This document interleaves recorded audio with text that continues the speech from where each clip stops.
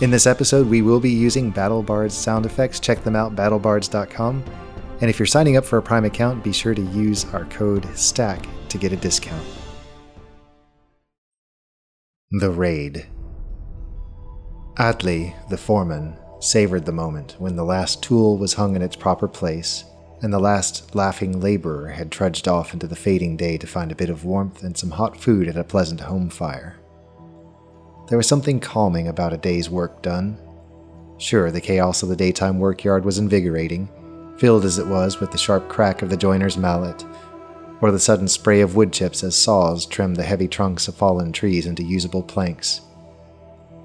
It was when the long sunlight of the late afternoon signaled that it was time for the workers to file out that the foreman took his greatest satisfaction. After the work was done for the day, as tired bodies sought the peace and restoration of deep sleep, he found just as much strength from assessing the day's progress and preparing for the next. Without order, what good was a work site? He straightened a hanging tool with a deft hand, swapped a couple of auger bits on the table before him so that their lengths were arranged in a more pleasing order.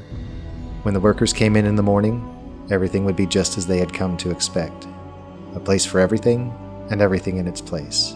That was how he ran his yard. The distant sound of metal on metal along the road outside the workyard drew his eyes through the open gate. There, a distant black smear showed clearly against the yellow of the tufted early grass and the gray of the bare earth. Excellent. Only another few minutes until the night guard would arrive. Enough time to make one last circuit before he headed to his nearby hut as well. The guard were a tough lot, but they were competent. Their captain was strong of arm and personality, and ran a tight unit. Adley appreciated the level of control. He could understand the need for it. Assured of the guard's imminent arrival, Adley's mind moved to other matters as he walked onto the raised platform at the end of the workyard. How he had come to love this work. When the mad little inventor with the boot on his head had first approached him with talk of ships that could fly in the air, even their long years of collaboration almost counted for nothing. He had almost laughed, which would of course have been quite unforgivable. What had checked him was the seriousness on the inventor's face, an unusual earnestness that brought to the idea a sense of possibility. That's the way all his ideas were, though. Just enough madness to count as genius. It wasn't madness, though. It turned out Ephemeris had been right. It was the discovery of those marvelous stones, shards of some great crystal, that had done the trick. When they were added to the custom-built brass and glass cases, they caused the ship to rise from its trestles to float on the very air. With some ingenuity and engineering know-how, they had even been able to control thrust and direction. For their first design, they had used a converted ship. How very long ago it seemed now. In this out-of-the-way workyard, built in the scrubby grasslands of eastern Seth Arban, far from the idle prying eyes of the curious, they had immediately begun work on a better design. The foreman stood on his elevated platform and looked out at the two hulls that were nearing completion. These were things of beauty. The sleek design drew many lessons from the first ship. The most notable thing was that there were no longer masts. The deck was quite clear of impediment, and only the shape of the hull retained a semblance of its nautical heritage. The afterdeck was the only point of elevation, and low rails ringed the edges to provide a measure of safety. A retractable framework of nets around the outer hull could be dropped at a moment's notice to provide extra protection from an untimely fall, but the greatest difference was the low profile. Without the need for a deep draft to stabilize it, the new model would fly with greater smoothness through the air, with greater mobility in both head and crosswinds. The two hulls were an engineering marvel. Aside from the shape, the artistic touches weren't bad to look at either. The one on the left had been done in an oak so honey-colored it was almost white. The failing light of day even made it appear to glow with some inner light. The one on the right had been built with black wood shipped from the coastal regions of Muwaka far to the south. This one had been worked with great skill, so that the black wood had a sheen to it.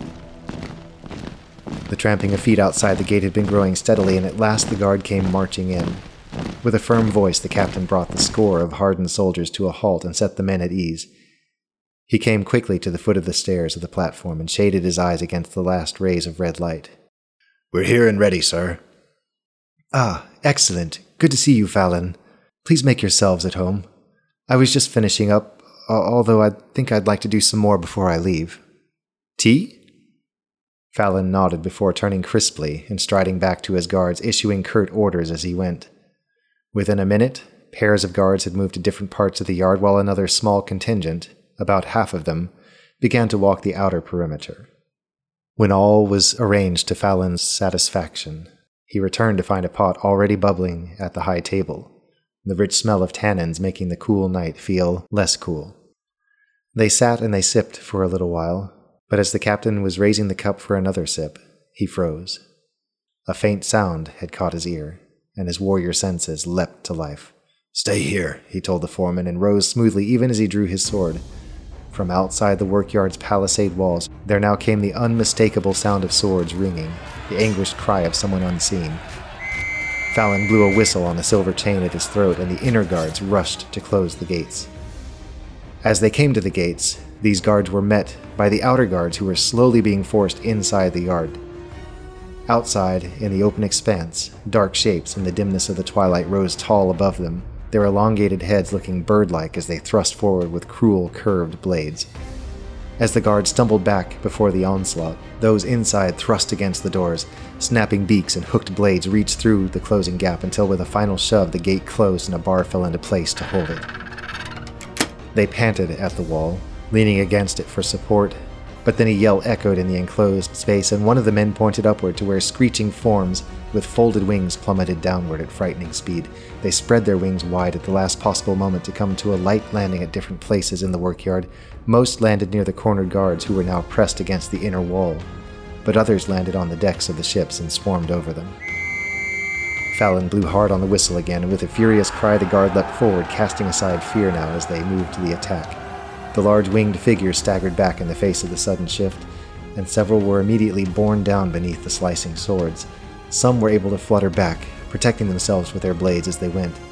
The fight moved fluidly, ebbing and flowing through the narrow places in a give and take as one fell here, or a comrade gained an advantage to drive the enemy back. One large figure landed on the afterdeck of the white ship, squatting grotesquely in the gloom. One thick arm held a shapeless bundle bound in cloth. The thing's yellow eyes gleamed, and then with a cry in Adley's direction, it bounded downward, wrenching open the door to the below-decks area and disappearing from sight. "No, not my ship!" Adley's voice rang out above the din, and with narrowed eyes he ran across the platform. On his way past the upper workbench at full speed, he grabbed downward. He didn't need to look in the darkness. The sharp-bladed adze was right there, where he knew it would be, and as his fingers closed around the handle, he was already leaping forward to land on the white deck below. The foreman skidded to a stop and turned to see a dull glow emanating from the open door. From within came a hissing sound that sounded like it could be laughter. Adley slowed, moving cautiously now, coming at last to the head of the stair. A pulsing sensation hit him, one that he remembered from the first ship. Starstone. He was puzzled momentarily. They hadn't installed the Starstone in these ships yet. It was much a practical thing. They didn't have enough on hand, as it was a safety precaution. That glow was familiar, though, and Adley held his breath as he came to the doorway to the propulsion room down below. As he peered in, there, crouched in the golden glow of the glass case, a hideous bird-like thing was removing a last large piece of crystal from the cloth wrapping, hissing to itself as it slid the shard into place. The clawed hand withdrew, and with unexpected care, swung the door shut with a click. Adley must have gasped, because with a whirl the bird thing spun and launched itself forward. Adley swung blindly, felt the blade catch, and then he fled up the stairs with the feeling of claws immediately behind him. With another desperate leap, he flung himself over the rail and hit the ground below with a thud, rolling to absorb the worst of the fall. He looked with panic over his shoulder. The thing loomed at the rail, staring with yellow eyes at him, then raised its head and with a harsh cry ran back below. In moments, the ship began to rise. Its progress was halted momentarily by guy lines, but as it continued to rise, the straining ropes creaked and at last gave way.